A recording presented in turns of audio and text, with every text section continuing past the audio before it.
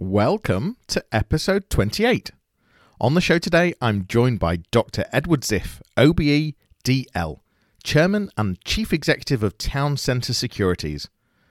Following a very happy childhood mixed with boarding school, Edward opens up on his journey into owning a company with £325 million worth of assets, becoming a Deputy Lieutenant for the County of West Yorkshire, and why he became Chairman of Leeds Cares following the diagnosis of his son with leukemia.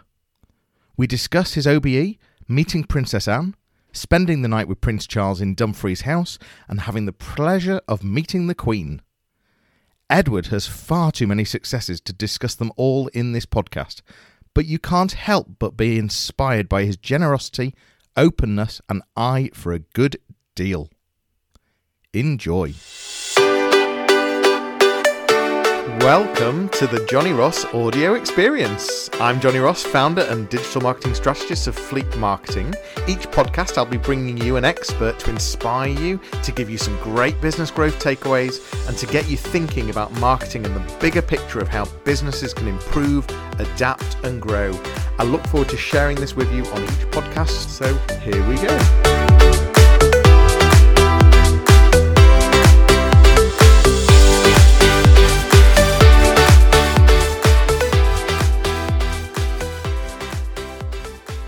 Hello, and thanks for joining us.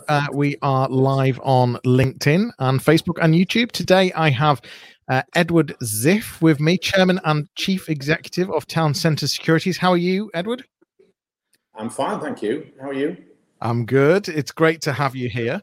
Just to remind you, shouldn't you say that at the end? Well, say it at the end and the beginning. Just to remind everyone, as I was saying, we are live on LinkedIn. If you've got any questions for Edward, feel free to pop them in the comments and I'll try and introduce them. And if you're listening on the podcast, thanks for being here and listening. It's great to have you here. So, Edward, tell me, you were born in Leeds. Tell me just sort of, the story. Give me a bit of a quick story on how you've got to where you are and where you started. You went to Leeds Uni as well. Is that right? I did. Yeah. And you went to what college? Did I see on your CV you went to Bristol? Yeah, I went away to boarding school. Something I never forgave my parents for. Tom Brown school days and all that.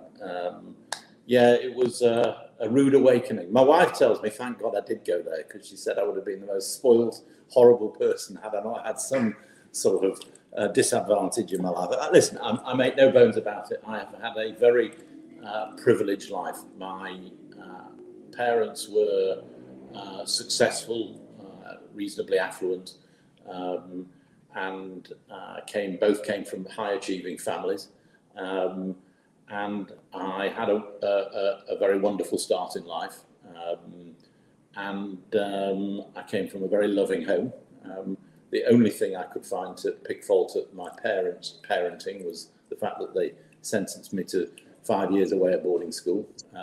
But apart from that, what I remember of my childhood was all very happy and you look back in sepia and there's nothing that stands out as being particularly unpleasant. I'll put it like that. So was it an all boys boarding school? It was. It was an all boys boarding school. I found it a pretty brutal existence. A lot at the time. So Clifton College was a traditional English boarding school. It had one house was for Jewish pupils. So I attended that house. There were quite a few kids in the house who came from broken homes, and I have to say I have a few memories of thinking, I wonder what was going on at home, but there was nothing like that going on. And my parents were a very together couple from right from when I started, and my early memories all the way through to when my dad passed away, and my mum thankfully is still with us today. But I have only happy memories of my childhood. And that's, something that I've tried to replicate with my own children, if I'm being honest. So you went to Leeds Uni and you studied well, you came out with a Doctor of Business Administration. No, I didn't. No, I didn't. I came out Tell of me Leeds more. University. Out of Leeds University with nothing. After a year, I thought I was wasting my time. I think the examiners probably thought I was wasting my time as well. I was studying economics and politics, and the best thing that happened to me during my year at Leeds University was I think I got my golf handicap down from 24 to 8. I was reacquainting myself with Leeds actually because I'd been away at boarding school, and I was just desperate to come home, and made a lot of friends quite quickly. Some are still friends to this day, I didn't last the course. My qualifications I have are not really for me to use, to be honest. It was an honorary doctorate I was given at Leeds Beckett University. A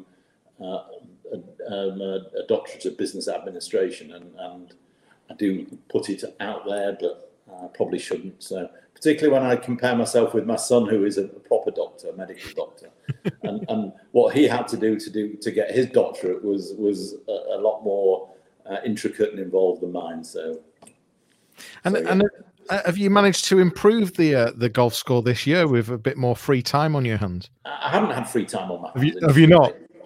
I have found since March, since lockdown, I've found it incredibly demanding. You have Zoom calls from morning till night. What I have done since lockdown, I thought it was quite funny. I turned 60 in April, and I thought it was quite a funny thing to say that if I was going to catch COVID, I needed to catch it before the 7th of April, because after the 9th of April, my prognosis was not going to be so good. And I thought that was very funny until about the 10th of April, when I thought, this isn't very funny anymore. So I decided to exercise properly and vigorously every day. And so I do 5 miles of something every day, either on the treadmill or go out for a walk. And I've lost weight. I feel loads better. And it was just determination to ensure that if, God forbid, you catch this horrible virus, I think if you're a fitter person, you've got a better chance of succeeding with it. So that takes up the first couple of hours of my morning. I say my morning prayers every morning. I do my exercise.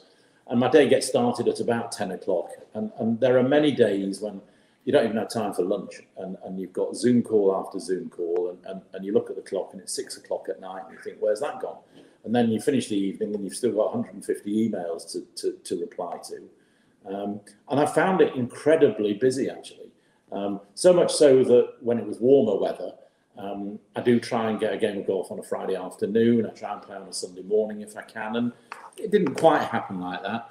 I do ensure that when I switch my computer off on a Friday evening, I don't switch it on again until the earliest on Sunday morning, because I think it's a good thing to have a day away from it. And that's not a religious observance thing.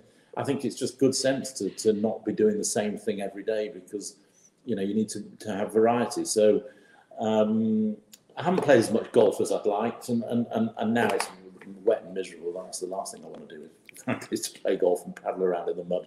So. Well, I wanted to just tap into something you mentioned then around the coming back to your desk and having 150 emails. Well, how do you deal with email? I mean, we are inundated with emails. Do you find that you have to sort of go back to them, or once you've opened it, you just delete it? What's your way of tackling the inbox? There are people who are, I was just looking, there are people who are far better at it than me. I like to finish the day with less than 50 emails in my inbox every day. And those are either reminders or whatever. And if people are waiting for answers, they're waiting for answers and they needed to answer them. Some of it's rubbish, some of it's just circular stuff. But I do get quite obsessed about it. Yeah, I think I do as well.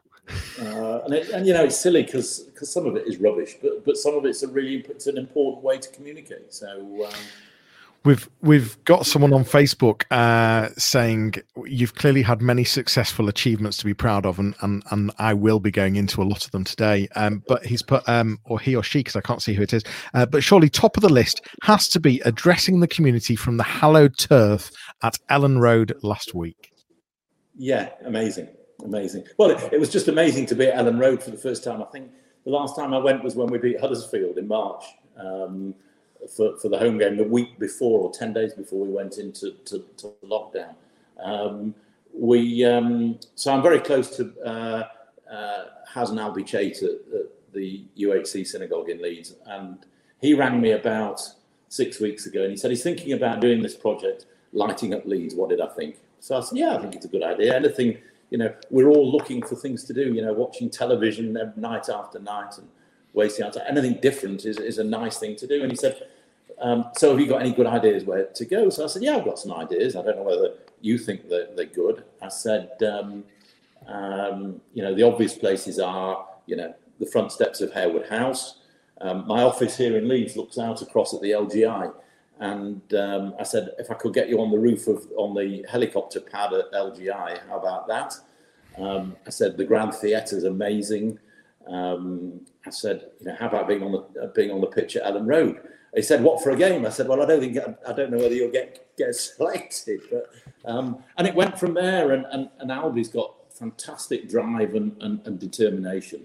And I got him into some of those places, and I think it was very well received. And being on the pitch at Ellen Road was a thrill, I got a message from I don't know, Lucy Manning, who works for BBC News, and she sent me a message whilst I was there, the lengths you'll get to go on the pitch at Ellen Road sort of thing.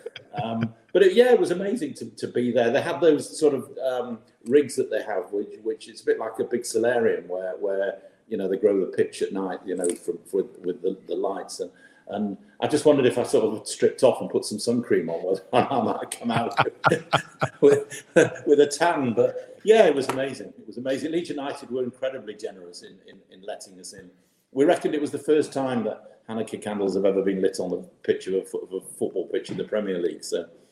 I think it was great. I followed it every evening, and the places. I mean, on the stage at the Grand, as you say, and he was in the iconic Merion Centre as well. Sure.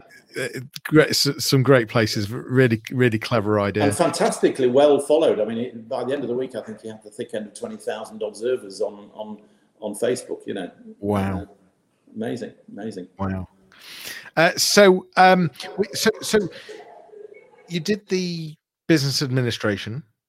You then tell me, you're from a family of retailers. You're from a family of entrepreneurs, and the likes of Pennywise, the likes of Stylo. Just tell me how you some of the businesses that you worked for before you. I left university early. I got a job working, doing a part-time degree, a day a week, in land economy and surveying, and got a job with a firm of estate agents in Leeds, who in those days were well known, a company called Hepper Watson.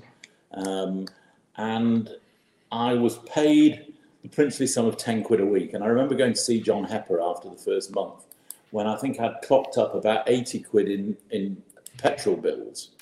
And I was being paid 10 quid a week. And I said, is there anything I can do with these?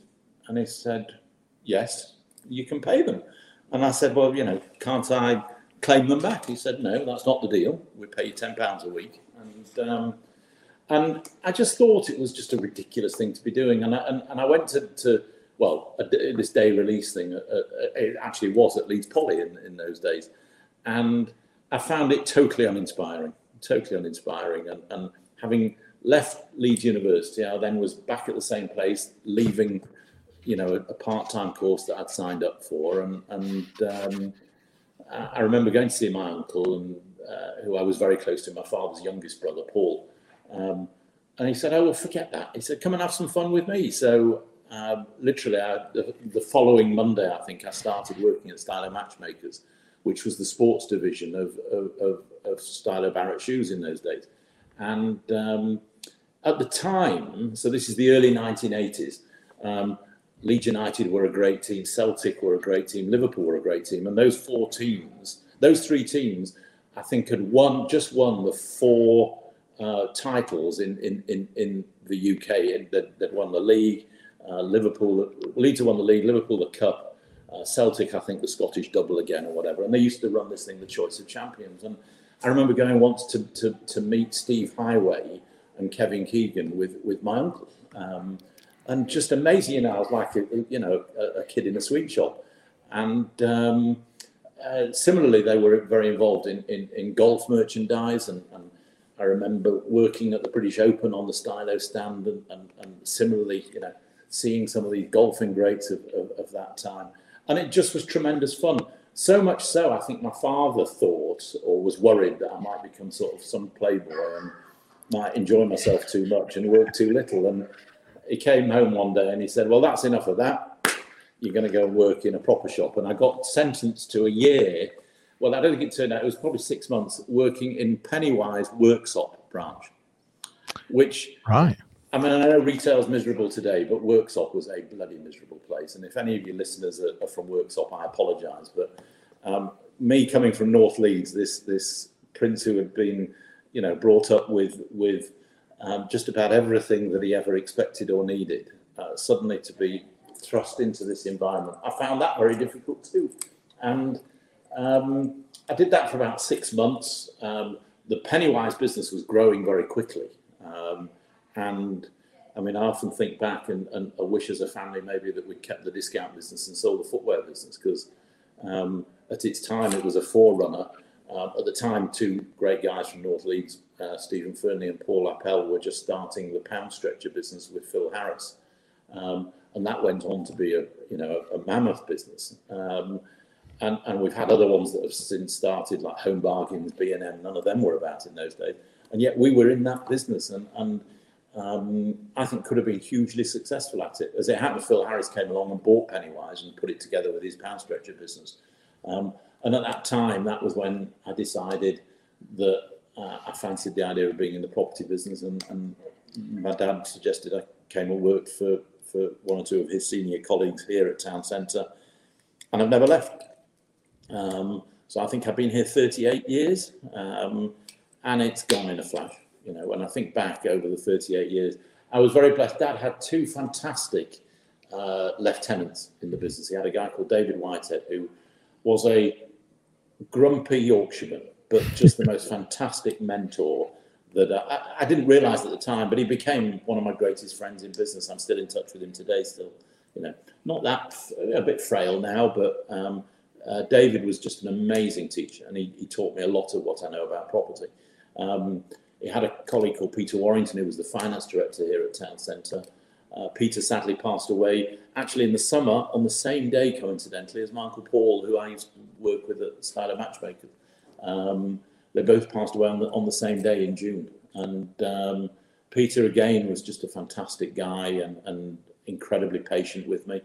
And the two of them together sort of groomed me for, if that's not an inappropriate word to use, for running this business. And in the early years, when I think back, it was well, it's still a lot of fun, not in the same way as it was then. I think, young and naive, you look at things very differently, and you get shaped by success and failure.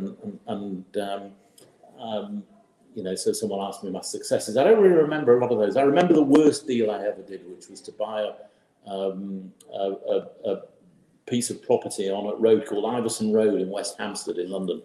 And we paid £1 million for this piece of land that we were going to do a residential development on. And I think it's virtually impossible to do this with property, but we paid £1 million for it, and I lost £1 million on the deal.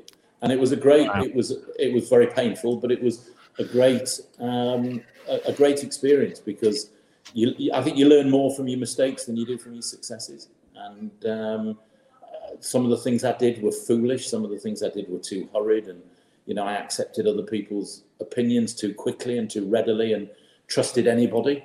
And those are all things that young people, they've got to experience the mistake for themselves. It's my oldest son is in the business with me. He runs our car park business, and if I tell him, Benji, don't do this, don't do that, it's almost an invitation that that's what he wants to do. And I try very different things. That my father was quite strict with me. Gave me the opportunity, but he didn't give me any special treatment, or I didn't feel he gave me any special treatment. And I try and stand away from Benj and let him do what he does in his own space. But you learn from those. You learn from those mistakes, and you learn to how to trust people better when you've had bad experiences. You learn how to do all sorts of things from bad experiences. So that's a bit of a long answer to a quick question. No, I mean, but I can relate so much to the whole thing of you've got to go through these mistakes to really understand how the world works, and you're right. You can't just tell someone what to do. With the deal that went wrong, what was the key thing that why did you lose the million? What was the key reason for it? So it's overlooked the rail. I don't know if you know West Hampstead, but the main, I've forgotten the name. Is it North End Road in West Hampstead? But the main high street is dominated with a bridge that goes over the railway line and the railway station. And it was just beyond the railway station was the land, and that's where we were going to build this residential. And in those days, whatever you built next to a railway line, you needed to agree with Railtrack what you were going to. Well, you still need to agree with Railtrack what you're going to do. And I was promised that we would get planning consent for, I don't know, 100 units in a tower block or whatever it was, and I think we ended up getting consent for about 20. Oh wow, a bit of a difference. And you're not allowed to have so many windows overlooking a railway. All the regulations, and now of course I know all that. You know, I'd never make the same mistake, but I was the glomp that they found that paid too much money for it, and so yeah, those are things you learn very quickly. I'd have preferred not to have learnt it. It was expensive, you know. I think that was probably the most expensive. That was the worst deal I think I've ever done. And I've done some stummers in my life, but that was the standout where you lose 100% of your investment. So can we move on? It's a bit painful. You can't beat that one, can you? It was Ben Lyons that was asking the question earlier about the football. The name didn't appear, and we've also got Anthony Padmore saying hello, and someone else on Facebook that's saying hello, Johnny and Edward. Edward, when you first joined Town Centre Securities, those sort of 38 years ago, now Town Centre Securities, the assets are worth, I think, 325 million. What do you think the assets were worth when you first joined 38 years ago? If you had to sort of probably about 725 million, maybe. Oh right, okay. you know the old story. How do you get a small fortune? Well, you start with a big one, maybe. I guess we were worth probably about 50-60 million quid in those days. Wow, something of that order. So in those days, that was a huge amount then. Oh, it was a big business. It was a big business. It was a growing business. I think back to some of the best deals I did. I bought the old Elida Gibbs factory on Whitehall Road, and turned it into a car park. And we've obviously been developing. We developed a Premier Inn and number one Whitehall on the site, and then sold a bit at the other end. I think that was probably one of the best deals I did. I bought a garage on Great Ancoat Street in Manchester, known as Hill's Garage, from the administrator, and I bought a collection of second-hand. I say collection. It was no collection of second-hand cars with this thing, and set about selling the cars. And the site that we've assembled in Manchester is incredibly valuable. So we've got 17 acres, literally just adjoining Piccadilly Station. We've just finished a 90-unit residential development in partnership with the Leeds firm. The building's called Burlington House. We've done a retail development where we've got Go Outdoors, Marks and Spencer's, Aldi, and Pure Gym on the site. I mean, that's been a hugely lucrative development for us. We've sold bits and built bits. We built an office building on the site, which is the UK headquarters for an international architectural practice called the Building Design Partnership. It's just been a really interesting scheme, and actually the opportunities that has brought, not only financial but social as well. I count amongst some of my best friends Howard Bernstein, the leader of Manchester Council, who I remember going to see him when we were struggling to get planning consent, and Howard was just the most dynamic, amazing local authority leader that you'd probably ever come across, and he's now a personal friend, and got I've had the opportunity from who I work with to have some amazing connections, and that's a blessed existence, because Howard Bernstein doesn't return everybody's phone calls. I know he's very good at what he does. But that sort of thing is part of the joy of what I've been able to do over my working life, is to be able to mix with people who are certainly far more talented than me, but are just incredibly imaginative and dynamic people that you can't help but learn from and experience with some, and those opportunities that come with those are amazing. Well, they say you need to mix with not just positive people, but also people that, entrepreneurial people that sort of are not above, that's not the right word, but, that have experienced more things and learnt more lessons. And that's one of the best ways to grow a business, to surround yourself with these people and to learn from these people. Well, talking of mixing with people, we were talking earlier, you've mixed with a fair few royals, haven't you? Not only. Go on. No, again, that comes from the sort of charitable stuff, which was very much imbued in me by my parents, by my mother and father, who both had huge sort of philanthropic ambitions and attitudes. So obviously, the thing that was nearest and dearest to my heart was the Leeds Jewish Welfare Board, where I was president for 9 years. Again, I think I was very fortunate. That a lot of people tell me you need to find someone better to take over from you and start looking early, just in case of the thing. And I was privileged to work with some amazing people, both paid colleagues and trustees. Sheila Saunders taught me an awful lot about communal work, and she was an amazing person. But some of my fellow trustees were amazing, and I can think of a few, but I ended up ultimately handing over to my friend Russell Manning, who has taken the Welfare Board onto a whole new level, and with some of the same trustees, with some new ones. And that was a great learning point. When I finished at the Welfare Board about 5 years ago, it coincided with my youngest son, Jacob, going 5 years out of treatment from leukemia. And I thought it was appropriate to say thank you, and not just in a way of writing out a cheque, because it's very hard to do with the NHS, that sort of stuff anyway. So I decided to apply for and became chairman of what was then known as the Leeds Teaching Hospital Charitable Foundation.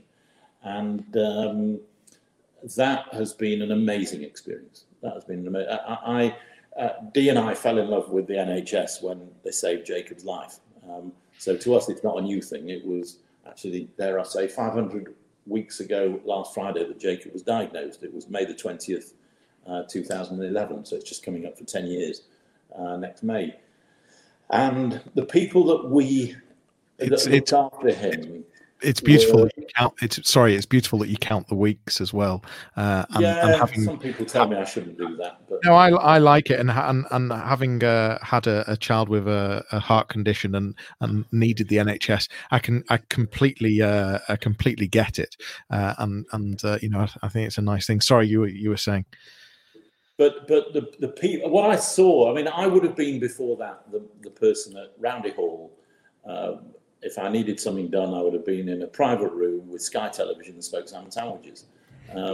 What this taught us was that what you need around you are the people that can care and that are available. And it was easy for me to say it. When he wanted people to stay, it was his mum who stayed with him. I didn't spend one night with him in hospital. Dee was in and out, all the time.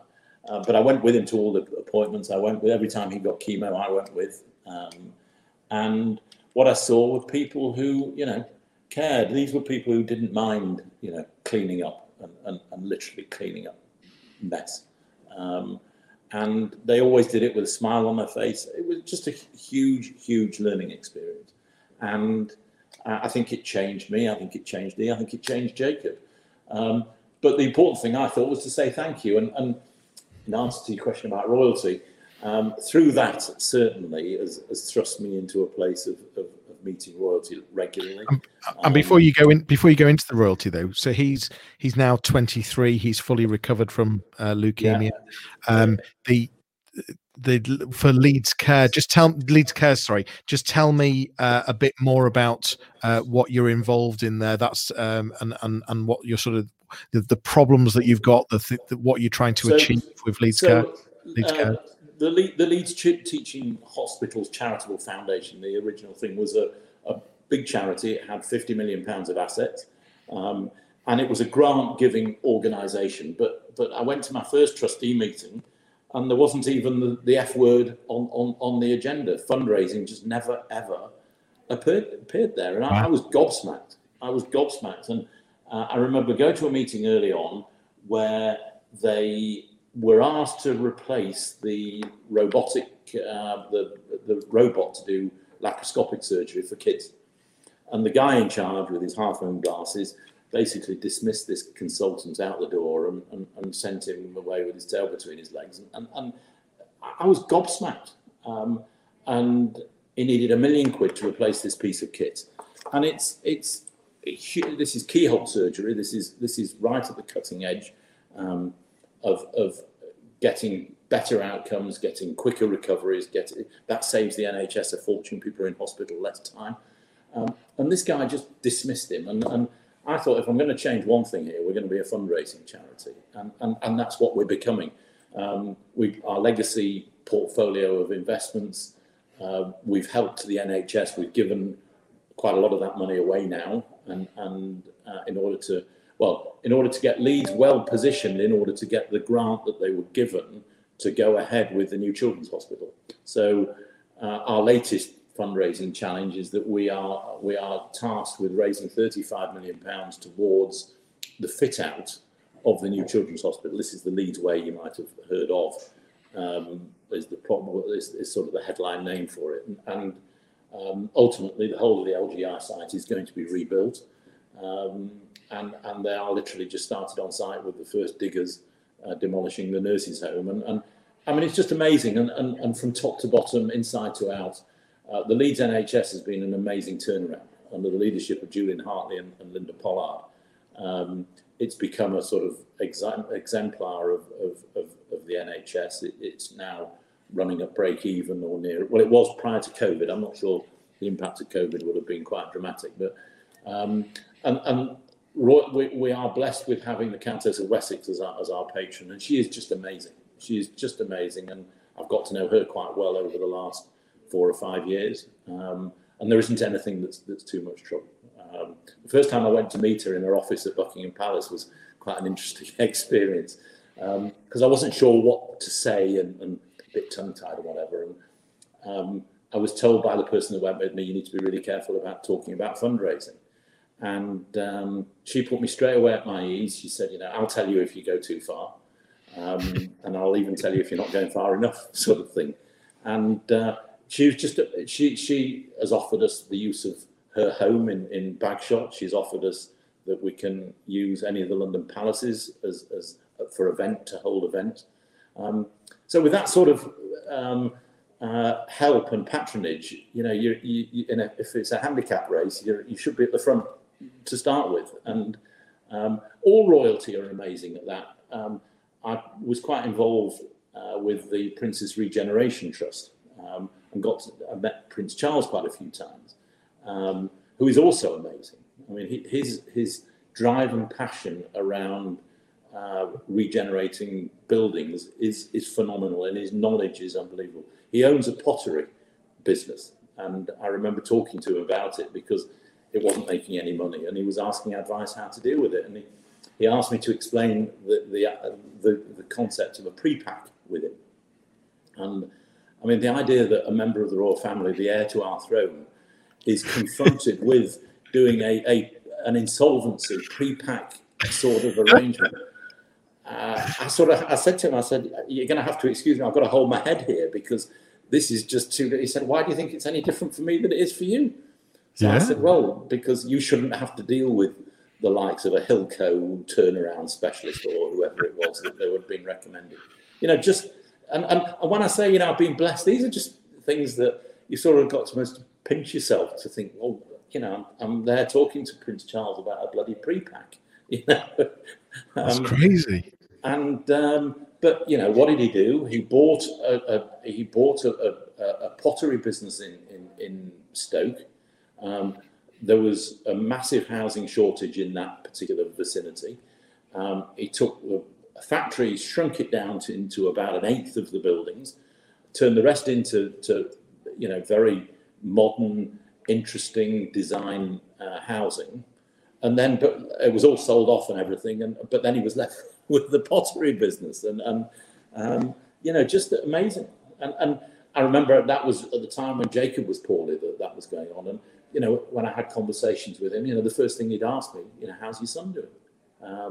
And you'd think, who's told him? How does he know? Or does he just remember? And I don't know whether he remembers or he just had someone very clever who was briefing him. But you could tell they have empathy, they have understanding.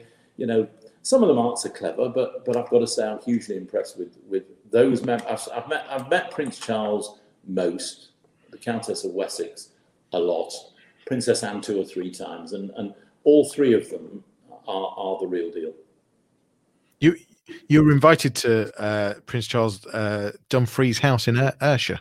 Yeah, so that was there were 4 couples who were invited, and we stayed overnight in his hunting lodge, and it was just an amazing experience. Had dinner with him and the Duchess of Cornwall.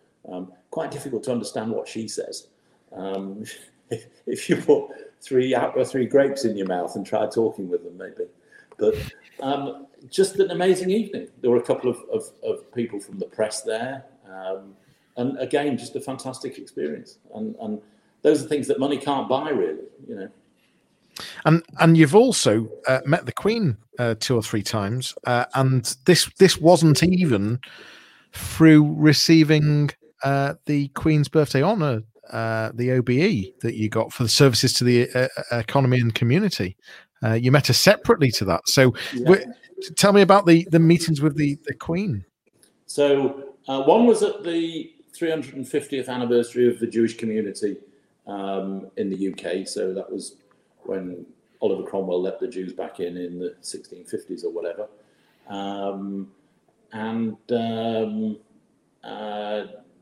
She and the Duke of Edinburgh together, which was a very nice event. And I met her. The most recent was at the Leeds Arena.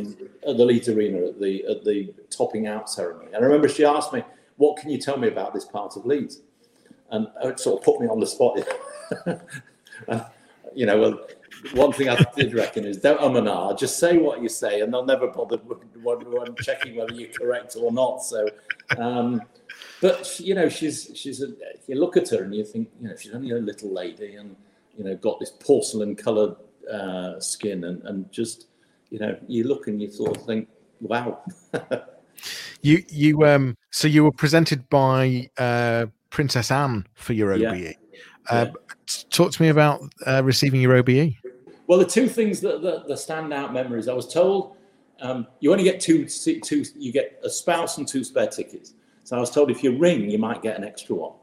So I rang the Cabinet Office and I said, how much do you get for these 3 tickets on eBay? And the lady said to me, oh, don't do that. You can't do that. I said, well, I've got a problem because my wife obviously wants to come and I've got 4 kids and I've only got 2 tickets. So I don't know which 2 to fall out with. Can you help me? She said, oh, well, if you don't tell anybody, we'll give you 4 tickets. Oh, wow. And so I was told, get there early.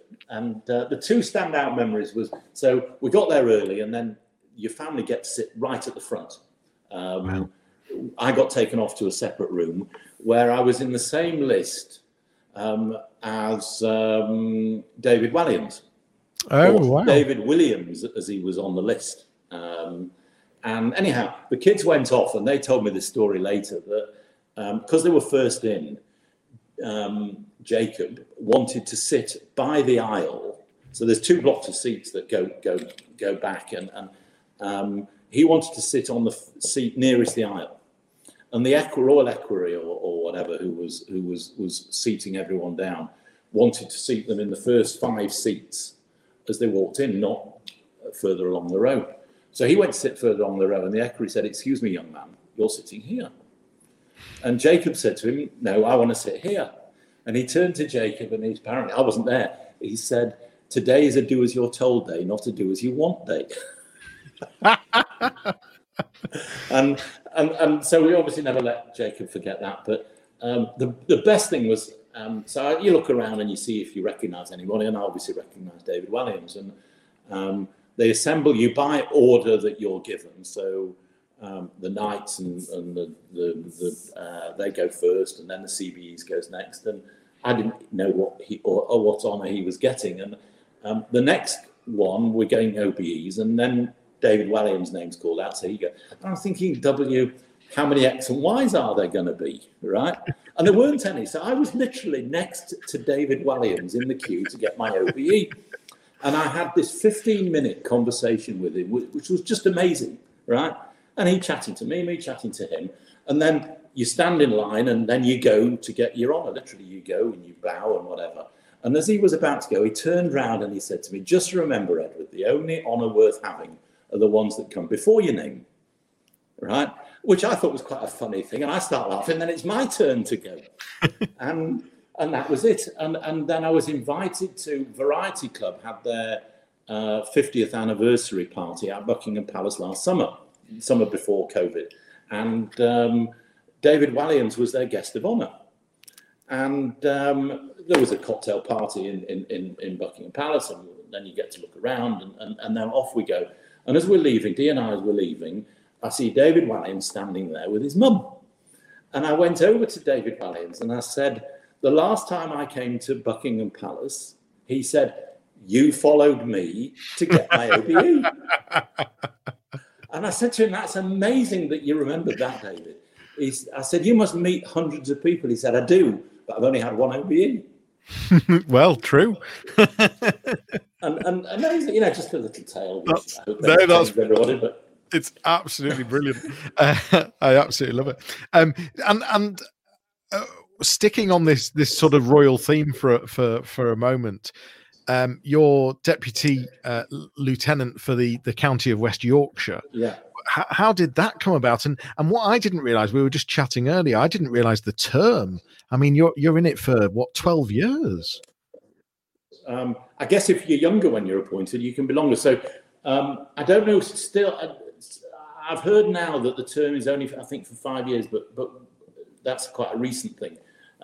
So now it might have changed, but before that, you have to be available to do what's asked of you until you're 70, and then you go onto a B list if you're ever asked. So there are a few things that you're expected to do, regardless. So Remembrance Sunday is something that's a big thing for the lieutenancy.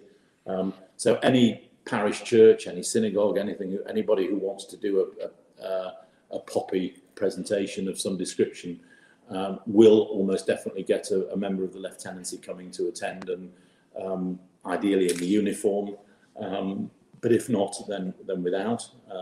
So that's something.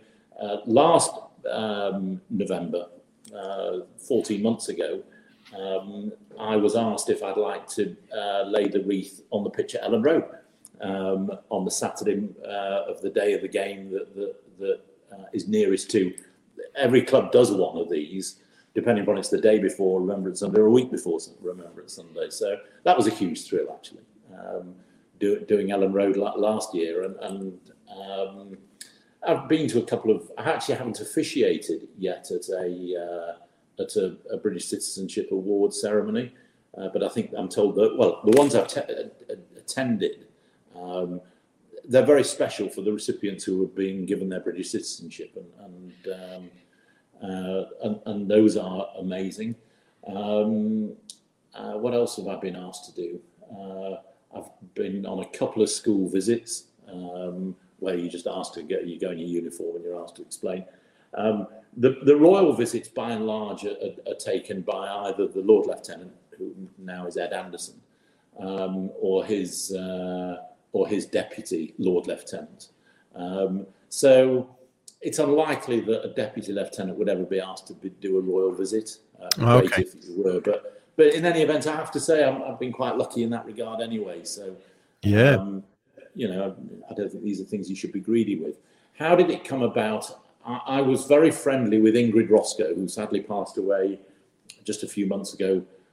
She had a stroke and passed away. Ingrid was Ed Anderson's predecessor, and I was appointed just as she retired. And I think that's how it came about. And listen, it's a lovely thing. It's a nice thing to be acknowledged. But you know, I think one of those things maybe not to be taken too seriously, if dare I say. Right. It's an important office, but Yep. you know, it is what it is. But it's nice to have some fun with it too. Yeah, and all these things that I do, I have to say that in almost without exception, the people that you come across are lovely people and nice people who have good ethics, good standards, and they're a pleasure to meet and be with, whether it's the hospital, Yeah. the lieutenancy, all of the things that I do. And again, that's been a huge blessing for me. I mean, you were saying you were only on a Zoom call with the Countess of Wessex only a week or two ago with Leeds Cares. What does happen on a Zoom call with you and Sophie? Well, it's quite interesting. I'm sitting in my office in Leeds, and you can see behind me there. It's a great view of it's all reflected because it's dark outside. And she said, "So I've got a yucca plant here." And she said, "Are you sitting in Hawaii?" And I said, "No, I'm not sitting in Hawaii." She said, "Well, the sunset's amazing, and you've got some tropical plants there." So I took the iPad over and I showed her the view of the town hall. I said, "This is Leeds City Centre at sunset." She said, "It's amazing." She said, "Better than the view out of my office." And she turned the thing round to show me she was sitting in her office at Bagshot Hall. I mean, we were planning our fundraising. We were planning our fundraising activities for the coming year, which she's incredibly supportive of. We're planning to have a clay pigeon shoot in the grounds of Bagshot Hall. She's offered us to have a dinner at Buckingham Palace, and if Buckingham Palace isn't available, one of the other London palaces. She's offered to come to Leeds a couple of times in the next 12 months. She said she likes to come once a year to all the charities where she's a patron. But because she hasn't done one this year, she said she'll try and do 2 next year for us. You're not supposed to ask for people for money in front of royalty, which is, but you know, I think it's understood, and she certainly recognises that's the reason and the raison d'être around this stuff. I mean, just for someone who, I mean, she has a marketing background, I think, and does she? Is hugely switched on to how people are, and that makes life a lot easier than if they were a bit stuffy and stodgy. But she's just incredibly helpful. So. I wanted to get on to town centre securities, and I mean, you know, we're obviously going through a huge pandemic, and so things will be affected right now. But just to get an idea, I think 10 years ago, 85% of your portfolio was retail. That's dropped to 35% or 35% now. But you were telling me that even just in the last 15 months, it dropped by 10% from 45 to 35. Yeah. What are you seeing? What's, you know, obviously we're seeing shops being closed, businesses going bust. What are you seeing as a landlord, having probably more internal conversations with these guys? What's going on? We're seeing a mixture of good, bad, and ugly. Ugly. I think you were on a call that I did earlier on in the pandemic. We had to cope with JD Sports putting one of their subsidiaries through a pre-pack. I was talking about Prince Charles doing it. So JD Sports, a company capitalised at £3.5 billion or something mental, in order to save 30 million quid of commitments. They put their go outdoors business through a pre-pack, and basically the landlords are the ones that end up footing the bill. So I find that a huge injustice, and I think that the insolvency laws need to be changed and need to be changed very quickly. Go Outdoors is back in business. We are trying to negotiate a new deal with them. And if we do, we do. And if we don't, we do have a plan B for that particular property. But as an example, JD Sports only announced last week they went and bought a multiple shoe business in California for, I think, nearly $350, $400 million. And I think that, if a company has an event of insolvency around it, I think there should be some respectable period of time before they're allowed to go and start expanding again. Because it feels a bit like, the landlords are paying. It's heads they win, tails we lose. We had Boots the chemist, who hadn't paid us any rent since Boxing Day last year. We took them to court, and we've agreed terms for them to pay. It's subject to a confidentiality clause. So I'm not going to tell you the terms of what we've agreed, but there is a moratorium in place. I don't know if you're aware of this, or your other listeners are aware of this, that landlords have had the choice of having to go for possession and using eviction for possession in order to collect debt. I have to say that in the 38 years I've been at Town Centre, I can count on the fingers of one hand, and I don't need my thumb, the amount of times that we've used that as a tactic to get our debts paid. It's just so historic and Victorian in its approach that it's the last thing that you'd want to do. But what it means is those bigger companies know that if they don't pay their rent, there's only a limited way we can get recourse. And that's wrong. At the other end of the equation, as I walk out my office door down here in Merrion Centre, opposite, we've got a shoe repairer. He applied for the local authority grant, which he got, and I came into the office one day and he said, "Oh, Edward, can I have a word with you?" He's a mad keen Arsenal fan. Not that I hold that against. Much. And I chatted to him about it, and he was almost in tears that, the business is closed, the students aren't.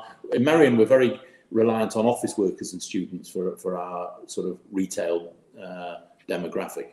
And he said, "I just can't afford to pay rent anymore." I said, "Well, don't." I said, "Don't pay any rent." This was September. I said, "Don't pay this quarter's rent." I said, and we'll talk to you at the end of December to see how you're doing and see what. And I said, "We'll share the pain with you. You've paid every penny. You've been closed April, May, June or whatever, and yet you've paid 100% of your rent, not taken one penny through your till. We understand." And here's a guy who's desperate to get his business back going. He's paid his rent in full and he's stuck. And you wonder, who would you rather help? Would you rather help Boots the chemist or someone like that? And yeah. We've had all sorts of requests for help. The bottom line is we've collected about 80% of the rents that we're entitled to collect as cash, and we've deferred about another 6 or 7% and added it on either later or to be paid by a lease extension or whatever. So we've worked with tenants where we can, but it's very tricky, and retail is not good. Fortunately, we don't own much property in and around London. We do own some, and the idea, I think as a rough rule of thumb, it's sort of 80%, 20%, that old rule. They do 80% of their trade in the 20% of the time in and around Christmas. And for retail to be closed down the week before Christmas is just unbearable. And fortunately, it's not been a nationwide ban. It's just a southeast ban. But the southeast is a quarter of the UK. It's what is it? 18 million people live in under Tier 4 regulations. Yes, a third of the country, isn't it? And I agree. I agree. The impact must be huge for them to have made, for the government to have made the decision to do it. You can only assume that there's good reason, because the impact is so huge on the retail economy. Well, I know, and so I get to know the Leeds NHS Trust numbers. They have been sending us weekly bulletins. So I know last week the infection rate, I think, was 136 per 100,000 in Leeds, and it's crept up to 141 this week in Leeds. So it is on the rise, whereas per the previous 6 weeks it had just fallen each week. This new strain is clearly coming to Leeds. It's in Sheffield. It will be in Leeds already. And I guess we're looking at some sort of lockdown. I had hoped that Tier 3, which is what Leeds is in, I mean, it's terrible for food and beverage, but Tier 3 at least allows non-essential retail to open, and it allows people. And I think town has been quite busy the last 2 or 3 days, but it is incredibly difficult to retail to be closed and hampered at a time like this, and there is no choice. I think the government have done a poor job of communicating it. I think that there were far better ways, but they're probably damned if they do and damned if they don't. And, this time last week, I was expecting Leeds to be in Tier 2. Yeah, I think a lot of people were. What's the footfall been like in the Merrion Centre then? We're down about 2/3, so we're running at about 35% of normal. Wow. But the retailers, I mean, M&S, we've got M&S in Manchester. They've been telling us that they're trading pretty well on food and discount. They're trading pretty well. On anything else, I'm not sure. Morrison's that we've got in Merrion Centre said that they've had, a very acceptable last 2 or 3 weeks as compared to last year. And we've heard a similar sort of reports from Home Bargains in Iceland. So the essential retail, and that's why Merrion is quite sort of resistant to these sort of things, because we've got quite a densely populated residential population nearby. So Merrion is visited regularly, and essential retail has done well in this time. Well, I say it's done well. It's done acceptably, but it's tough. Our car park business has had a really horrid time. I was about to ask you. I'm aware of time, but a couple of questions that I wanted to get to. The car parks. You must have been hit massively on the car parks. Massively, but it recovers very. The car park business recovers very quickly. Right. We were back to 60-70% within 2 or 3 weeks of lockdown ending. Back in June, and particularly the London car parks were trading their socks off because people aren't using public transport. So the London car parks have done well. All the car parks have been trading okay, actually. But I'm guessing you've not been able to get grant. I'm guessing you've not been able to get grants to cover loss in earnings here. We have had no assistance whatsoever. We've had no assistance, and the retail has had a rating holiday. And the car park business has been given no rating holiday whatsoever. So the only benefit we can get is if we close the car park, we can claim empty rates for 3 months, which we have been. But as soon as you reopen, you start paying rates again. Whereas retail has been given a 12-month holiday. And on the commercial side of the business, with B2B businesses, what is there any impact there? Of people, with regard to remote working, more people working from home? Are you starting to see and feel that? No. Well, are we starting to see? I can see that offices are empty as I look out at Merrion House. It's sparsely occupied. We've just finished the refurbishment of a building 123 Albion Street, which is diagonally opposite Merrion. It's known as the Cube. What's known as the Cube. Where we were refurbishing the offices, and we're hoping to have relet the empty space that we've created. We've got some good tenant interest in all the empty space, so we're hoping to have relet that certainly by Easter. And in Manchester, similarly, we had a couple of schemes that were underway when COVID hit, and the demand has been quite good. It's slow, it's difficult, but I do think that people are wanting to get back to work, they're wanting to get back to their offices, they're wanting to get back to normal. And there's a lot of business that you can do on Zoom, there's a lot of business that you can't. Yeah. And face-to-face is just so much better. Yeah, of course. I think we're going to have to come to an end because I can see the time. I could chat to you for another hour. It's been fantastic. And what's been good is I set out to get to know Edward Ziff better, and you've certainly given me a great backstory, which is brilliant. It's such it's fascinating to hear. Thank you very much indeed. Thank you for listening. The successes are just brilliant, and I think we only covered about 10% of them, really. We covered them all, and I built them up a bit. If you have been watching or listening, thank you for listening. And please join us again for the next one. Edward Ziff, thank you so much for your time. Thank you. And, Happy New Year to you and all your listeners. And to you.